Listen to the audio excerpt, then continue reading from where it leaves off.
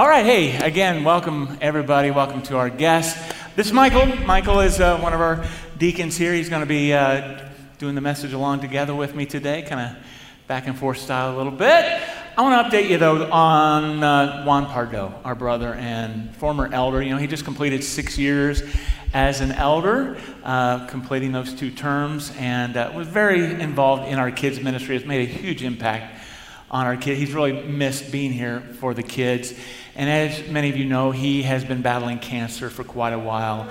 And he's been going through chemo, but that's been too tough on him. So he stopped that and just recently entered hospice. And so we had been hoping for a while to honor him in front of everybody up here on the platform, but not able to do that. So the elders went to his home, his and Stacy's home recently, and laid hands and prayed for him. But we also presented him a plaque, so we wanted to show you that. If we could put that on the screen. There's one with the plaque that reads, "A recognition award presenting to Elder Juan Pardo in sincere appreciation for your dedicated service to South Point Church 2015 to 2021. Your contribution was critical to our success, wanting downriver to Christ." So please pray for Juan. He is in his final days, unless God miraculously intervenes. So we're praying that, if he's to go be with the Lord, that it's just a peaceful thing that, is an easy transition for him. And we look forward to seeing him here, there, or in the air, right? So let's get back into 2 Corinthians, finish out this letter, chapter 13. And as I said, Paul is giving his final warning, his final appeal, like, I'm coming there, I'm going to show up, and you better have your act together before I do. And really, it's more of a reminder to us that Jesus is going to be coming back one day, and we best get our acts together before he does, because it ain't going to be pretty if we don't, right? But if we're living for him, then it's going to be a good thing. Otherwise, hey, we need to give up those ways of the world and be moving toward Christ-likeness, which is what our big idea is about today, is be sure you're moving toward perfection. We should be clear, though, what exactly do we mean by perfection? Perfection, well, Jesus was perfect, right? The only one. We know that we're never going to be like Jesus, but perfection holds the idea of spiritually mature, of being fully grown and complete in Christ. So you never quite arrive in this life. It's always a process, and you're progressively moving toward becoming more and more like Jesus. But until then, we're still imperfect. I'm imperfect, you're imperfect. We're an imperfect church. But God's ideal, his dream, is that we would be made perfect. And we're far from it, but we're a work in progress. And so that's the Corinthian church. They had serious problems, but they're still God's people, and that's why Paul expresses his concern for them so strongly. So let's go ahead and start with verse 1. This is the 3rd time I am coming to you. Every charge must be established by the evidence of 2 or 3 witnesses. So it kind of seems to be referring to like a courtroom scene here. Why is that? Well, because you remember throughout this letter, we've seen how he's been accused by false teachers there in Corinth of all kinds of stuff that just wasn't true. They sought to undermine him. Like, don't listen to Paul.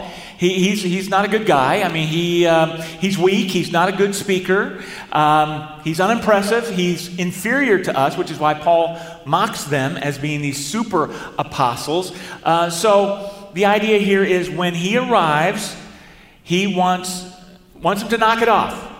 Okay, enough's enough. I want to hear the evidence against me. It's time to put up or shut up. Tell me to my face what's really wrong. No more half-truths and hearsay and accusations. No more lies and slanders.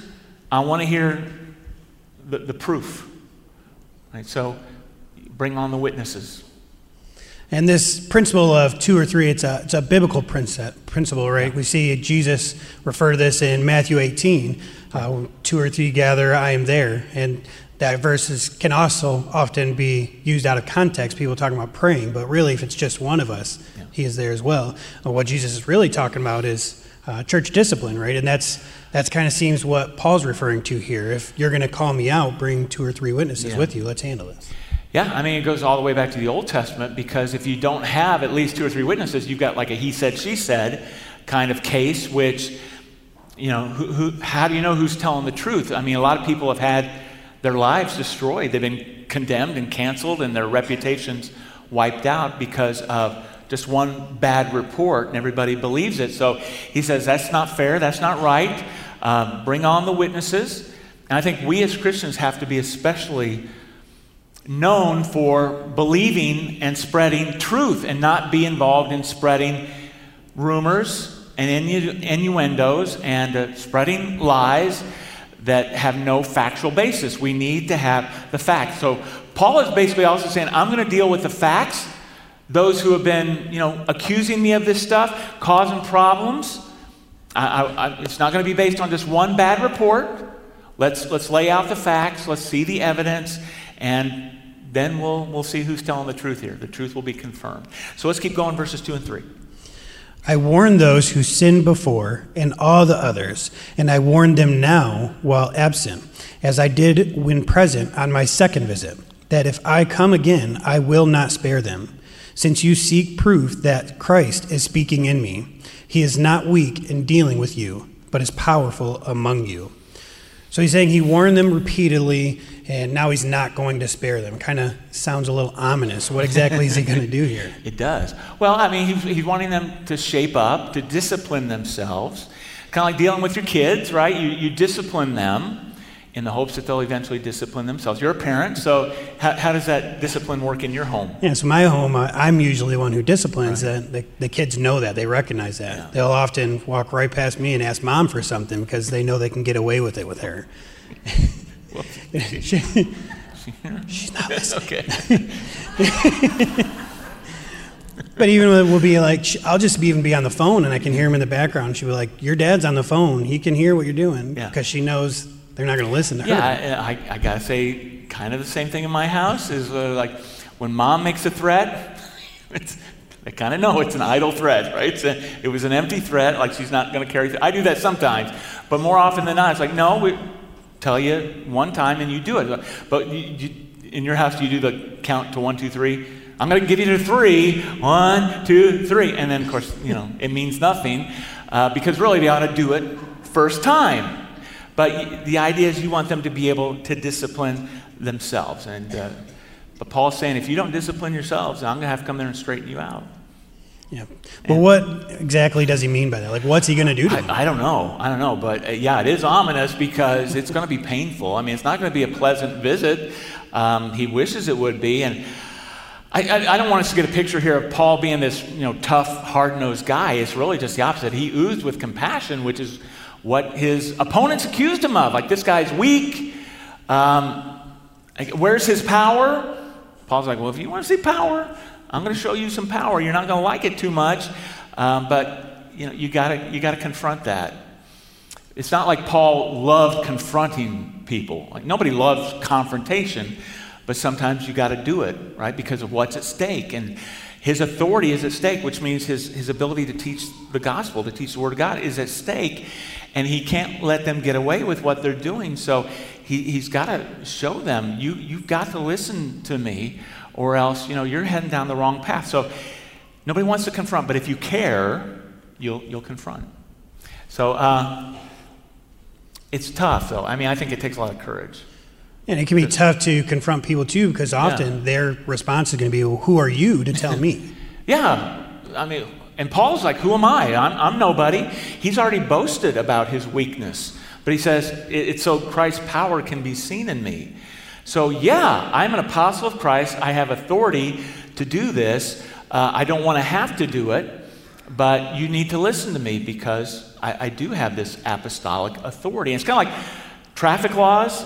If you're going down the road the wrong way, if I care, I'm going to say, hey, stop it. Don't go that way. Like, who are you to tell me? You didn't make up the law. No, but that's the law. And if you keep going that way, you're in trouble. That's Paul. Like, I'm not the law. He is. But I'm telling you the right way to live. So pay attention to that. So he's going to show power. I don't know how, but it's not going to be good.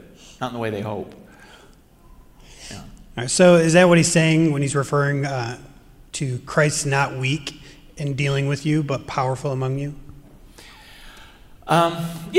He's talking about, I think, his power as an apostle to set them straight. Because he wasn't an impressive sounding guy. He probably wasn't an impressive looking guy.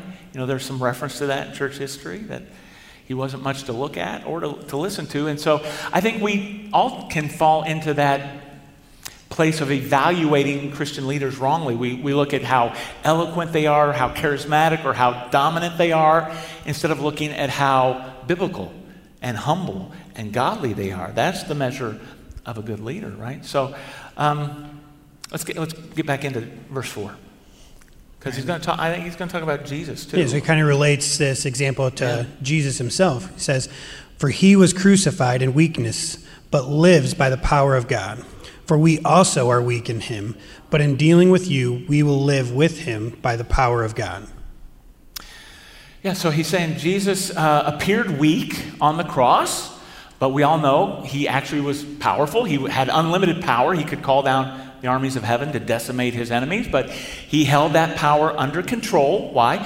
For their good, for our salvation.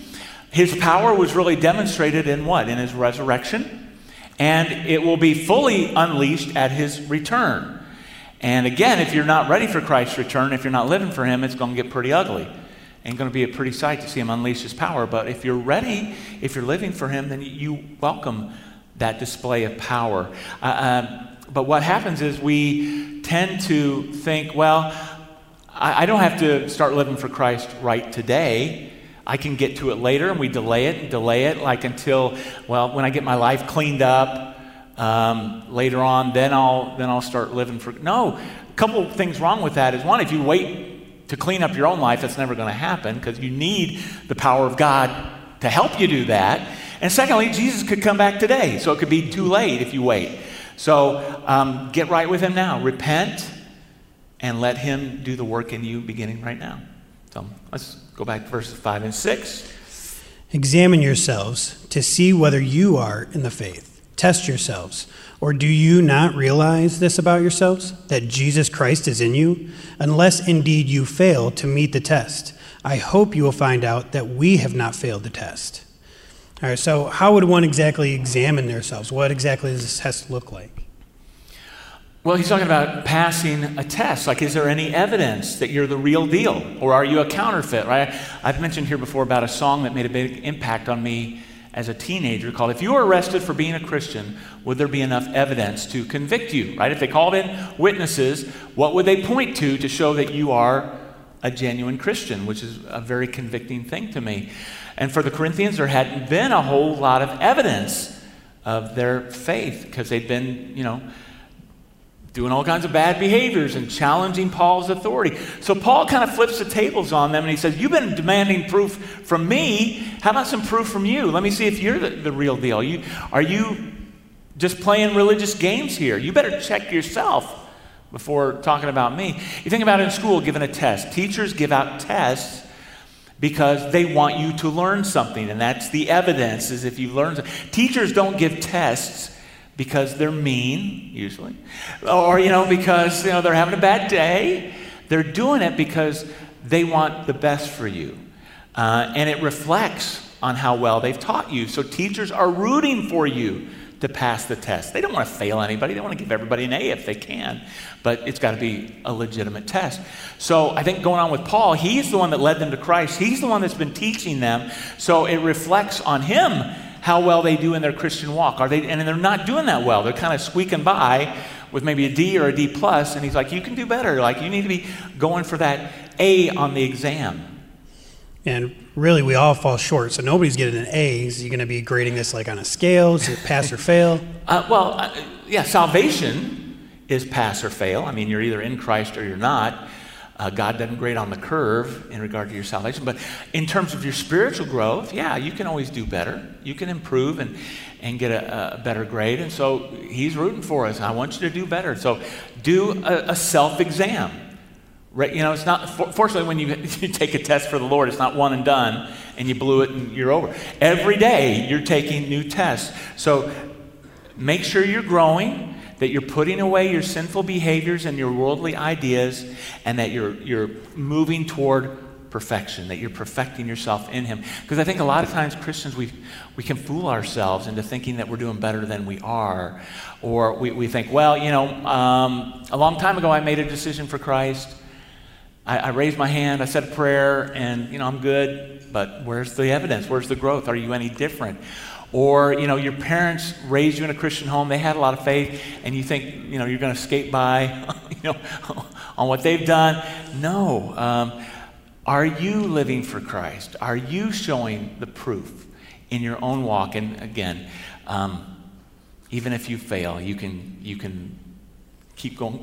It's not one and done. Keep improving yourself. Let's go back and what are we ready for? Verse 7? Right. Yes, verse 7. So, but we pray to God that you may not do wrong, not that we may appear to have met the test, but that you may do what is right, though we may seem to have failed. Yeah, so he's hoping that they pass the test, not for his benefit to show what a great teacher he is, but for your sake. I want you to shape up. I want you to get your act together, because look at the next verse, verse 8. For we cannot do anything against the truth, but only for the truth. And this is something we really need to live by today. It really seems like in our culture especially, it's, what's true for you is good for you, but what's true for me, that's my truth. Yeah, that's, the whole postmodern secular approach that we see is influencing everybody more and more. More people are making decisions based on that relative idea of truth than we realize, including in the church, that there's really kind of these two ways of thinking. There's the way that says, well, whatever I say is right, or what God says is right.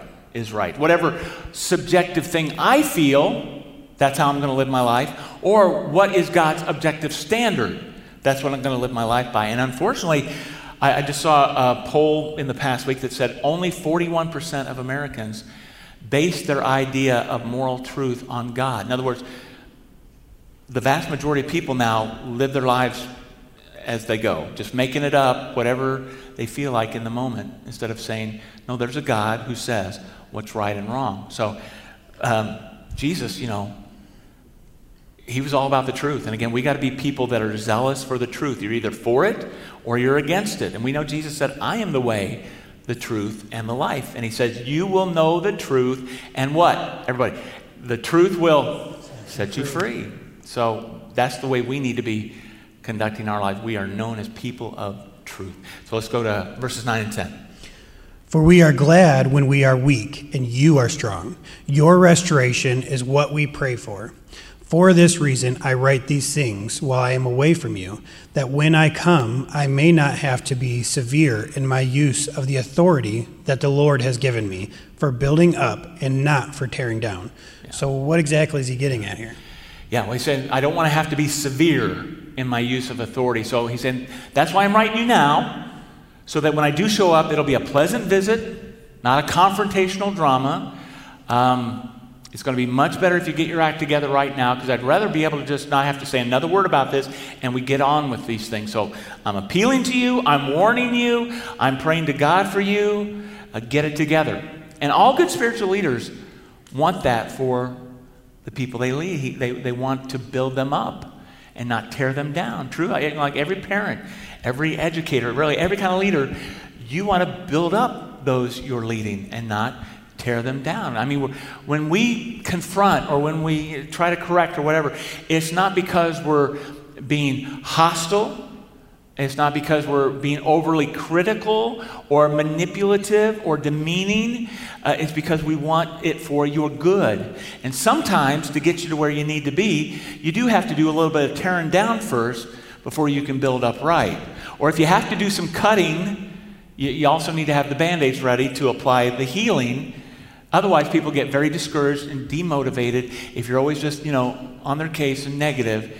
The point is, I'm here to help you, to build you up, to help you perfect your faith. So let's go ahead and finish this out. Verse 11. Finally, brothers, rejoice. Aim for restoration. Comfort one another. Agree with one another. Live in peace. And the God of love and peace will be with you. So he seems to string together a couple of short commandments here. Why Yeah. do you think he does that?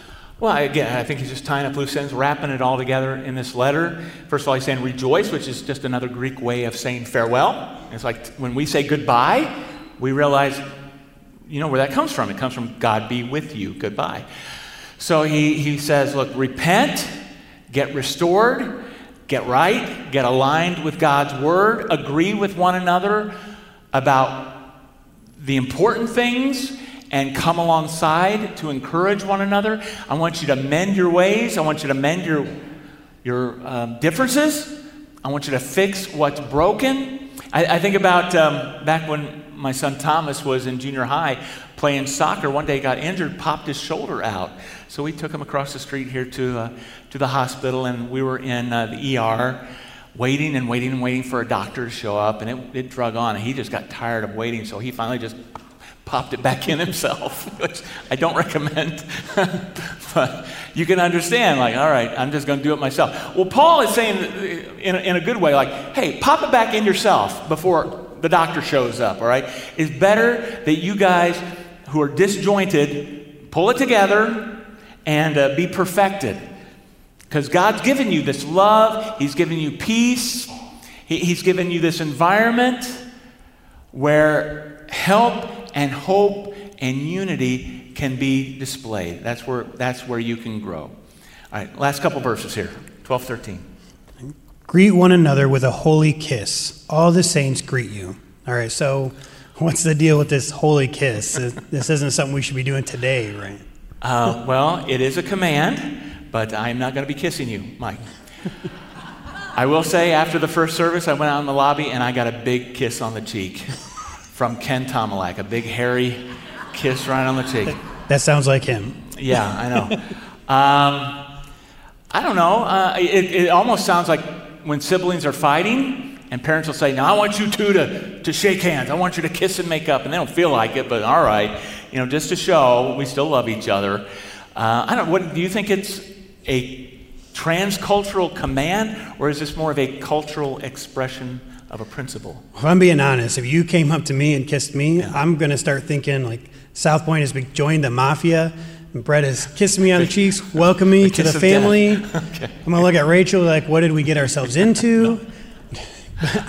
I would think that's a cultural thing because we do see it in some cultures still today. Yeah, well, it was definitely part of the culture back then. And yeah, around the world, a lot of people still give a little peck on the cheek to one another. We're not really in that kind of culture. I think the only ones who really can get away with those kind of kisses are, if I get older people, like, what are you going to do? Like, they come up and give you a kiss, like, okay. Like Ken Tomalak. But who? Like Ken Tomalak. He's younger than me, though, so I don't like to think that way. But yeah, if somebody younger comes up and gives you a kiss, like, whoa, what was that? What's going on? So I think we're more of a hugging culture, but even hugging can get weird too, right? I mean, when it's too close or too long, it's kind of creepy. Sometimes just a good old pat on the shoulder is good enough, pat on the back. But here, during this time of COVID, we have been told not to express affection in physical ways, and so we've been refraining from all that. And so, we used to shake hands and hug and all that. Because again, I think maybe the principle is a holy hug. If we're not going to be kissers, we'll be huggers. But now it's more like, should I stick out my hand? Should I just do a fist bump? Should I just keep my distance and wave? Nobody knows what to do anymore, and it's still weird. I tend not to initiate physical contact. If somebody wants to, then I will, but I just don't know what they want. So, fist bumps are nice, but still kind of missing something. I think maybe we should look at the holy kiss in the same way we look at foot washing. You know how some Christians will wash one another's feet because Jesus said you should wash one another's feet, and it's like a command, so they take it literally. But I don't think it has the same meaning today as it did back then when, you'd be walking around barefoot in mud and gunk and all kinds of stuff. You enter somebody's house, and somebody would have to humble themselves to wash your stinky, ugly feet, right? So it doesn't carry the same meaning today if you walk into my house and I wash your feet, which is not going to happen. So it's more of a symbolic thing, and I think the holy kiss thing is more symbolic. The principle is just let's continue to show, affection and appreciation for one another in appropriate ways, whatever that may be. All right, let's move on. Final verse here, verse 14. The grace of the Lord Jesus Christ and the love of God and the fellowship of the Holy Spirit be with you all. So we see Paul's offering his closing benediction, a blessing, but it seems also that he's making a clear reference to the Trinity, the Father, the Son, and the Holy Spirit. Do they play different roles here? Yeah, well, there are three distinct persons within the one divine being, right? So they do have distinct roles, but because they are all three equally divine, their roles sometimes overlap, so it's hard to say, well, the Father does this and the Son does that and the Spirit does that. But in this case, grace is connected to Jesus. Why? Because he's God in the flesh. He came and gave his life for us on the cross, and that's something we did not deserve and we cannot earn through our own good works. It's a gift of grace through Jesus. But it begins with God the Father's love, right? God so loved the world that he gave his Son that whoever believes in him shall not perish but have eternal life. And when you respond in faith and repentance and baptism to that offer, you receive not only forgiveness of your sins, you receive the gift of the Holy Spirit who comes to live in you, God living in you, to unify us in fellowship with one another and to empower us to live for Christ, right? Because we're forgiven, but we're still not there yet. We're not perfect. I'm still not a perfect person. You're not. We're still not a perfect church, but we're in process, and we want to progress in that. So be sure you're moving toward perfection, because when you live in God's love and you depend on his grace and his fellowship, then you're going to be making progress. So I want to give everybody an opportunity to respond, and wherever you're at, whatever your next step is. And the music is going to play here in just a few moments. And while the music is playing, one thing you can do is make the best decision of your life to come to Christ in faith, to turn from your sin, to be baptized into him. We have everything you need right here on the spot. We got some warm water back there, some towels, clothes, robes, hair dryers, you name it. But you can experience that new life, filling with the Spirit, washing away your sins, if you'll turn to him today. Or maybe you just have questions about that. You need some prayer. You need to talk to somebody about, where do I go from here? Well, that's what these next few moments are. You can come up to the front, talk with one of my friends up here, or you can text your name to the number on the screen, or email us, especially if you're watching online. We'll get back to you as soon as possible so that we can help you take your next step. But if you're a believer in Christ already, then there's a couple other ways that you can respond. So if you are a believer, you've made that decision, repented, you've been baptized, we're going to share in this meal together, this communion, which we do here every week because it's something that's taught in Scripture. Paul refers to it in 1 Corinthians. And we do this to remember that sacrifice that Jesus made for us. We have the bread that represents his body that was broken, that took the beating really we deserved. And then his blood, represented by the juice that was shed, which washes us clean. So we're seen as righteous in God's eyes. We have the righteousness of Christ because of what he did for us. And then another way that we're going to go into our time of worship is through our giving. And if you are new with us today, we don't ask you to give anything because you're our guest. We actually have a gift for you. So if you'd stop by the point after the service, which is in the main lobby across from the main entrance, you can grab that gift. But for those of us who call South Point home, we give because we believe in the mission of South Point. We're buying into that. We want to give to grow the kingdom of God and win downriver to Christ. And our giving is what allows us to continue that mission, to continue winning souls for Christ. Yeah. And when you give, we want to give generously. And think about Halloween. What kind of giver are you going to be on Halloween? Are you going to be one of those homes where the kids come up and you hand them a handful of candy corn and a couple of dum-dums and a hunk of double bubble? Wow. Kids are not going to love you at all. But if you're one of the houses where, it's the big Snickers bar, or it's the Reese's, peanut butter cups, or it's the $100,000, that's generosity when you give $100,000, right?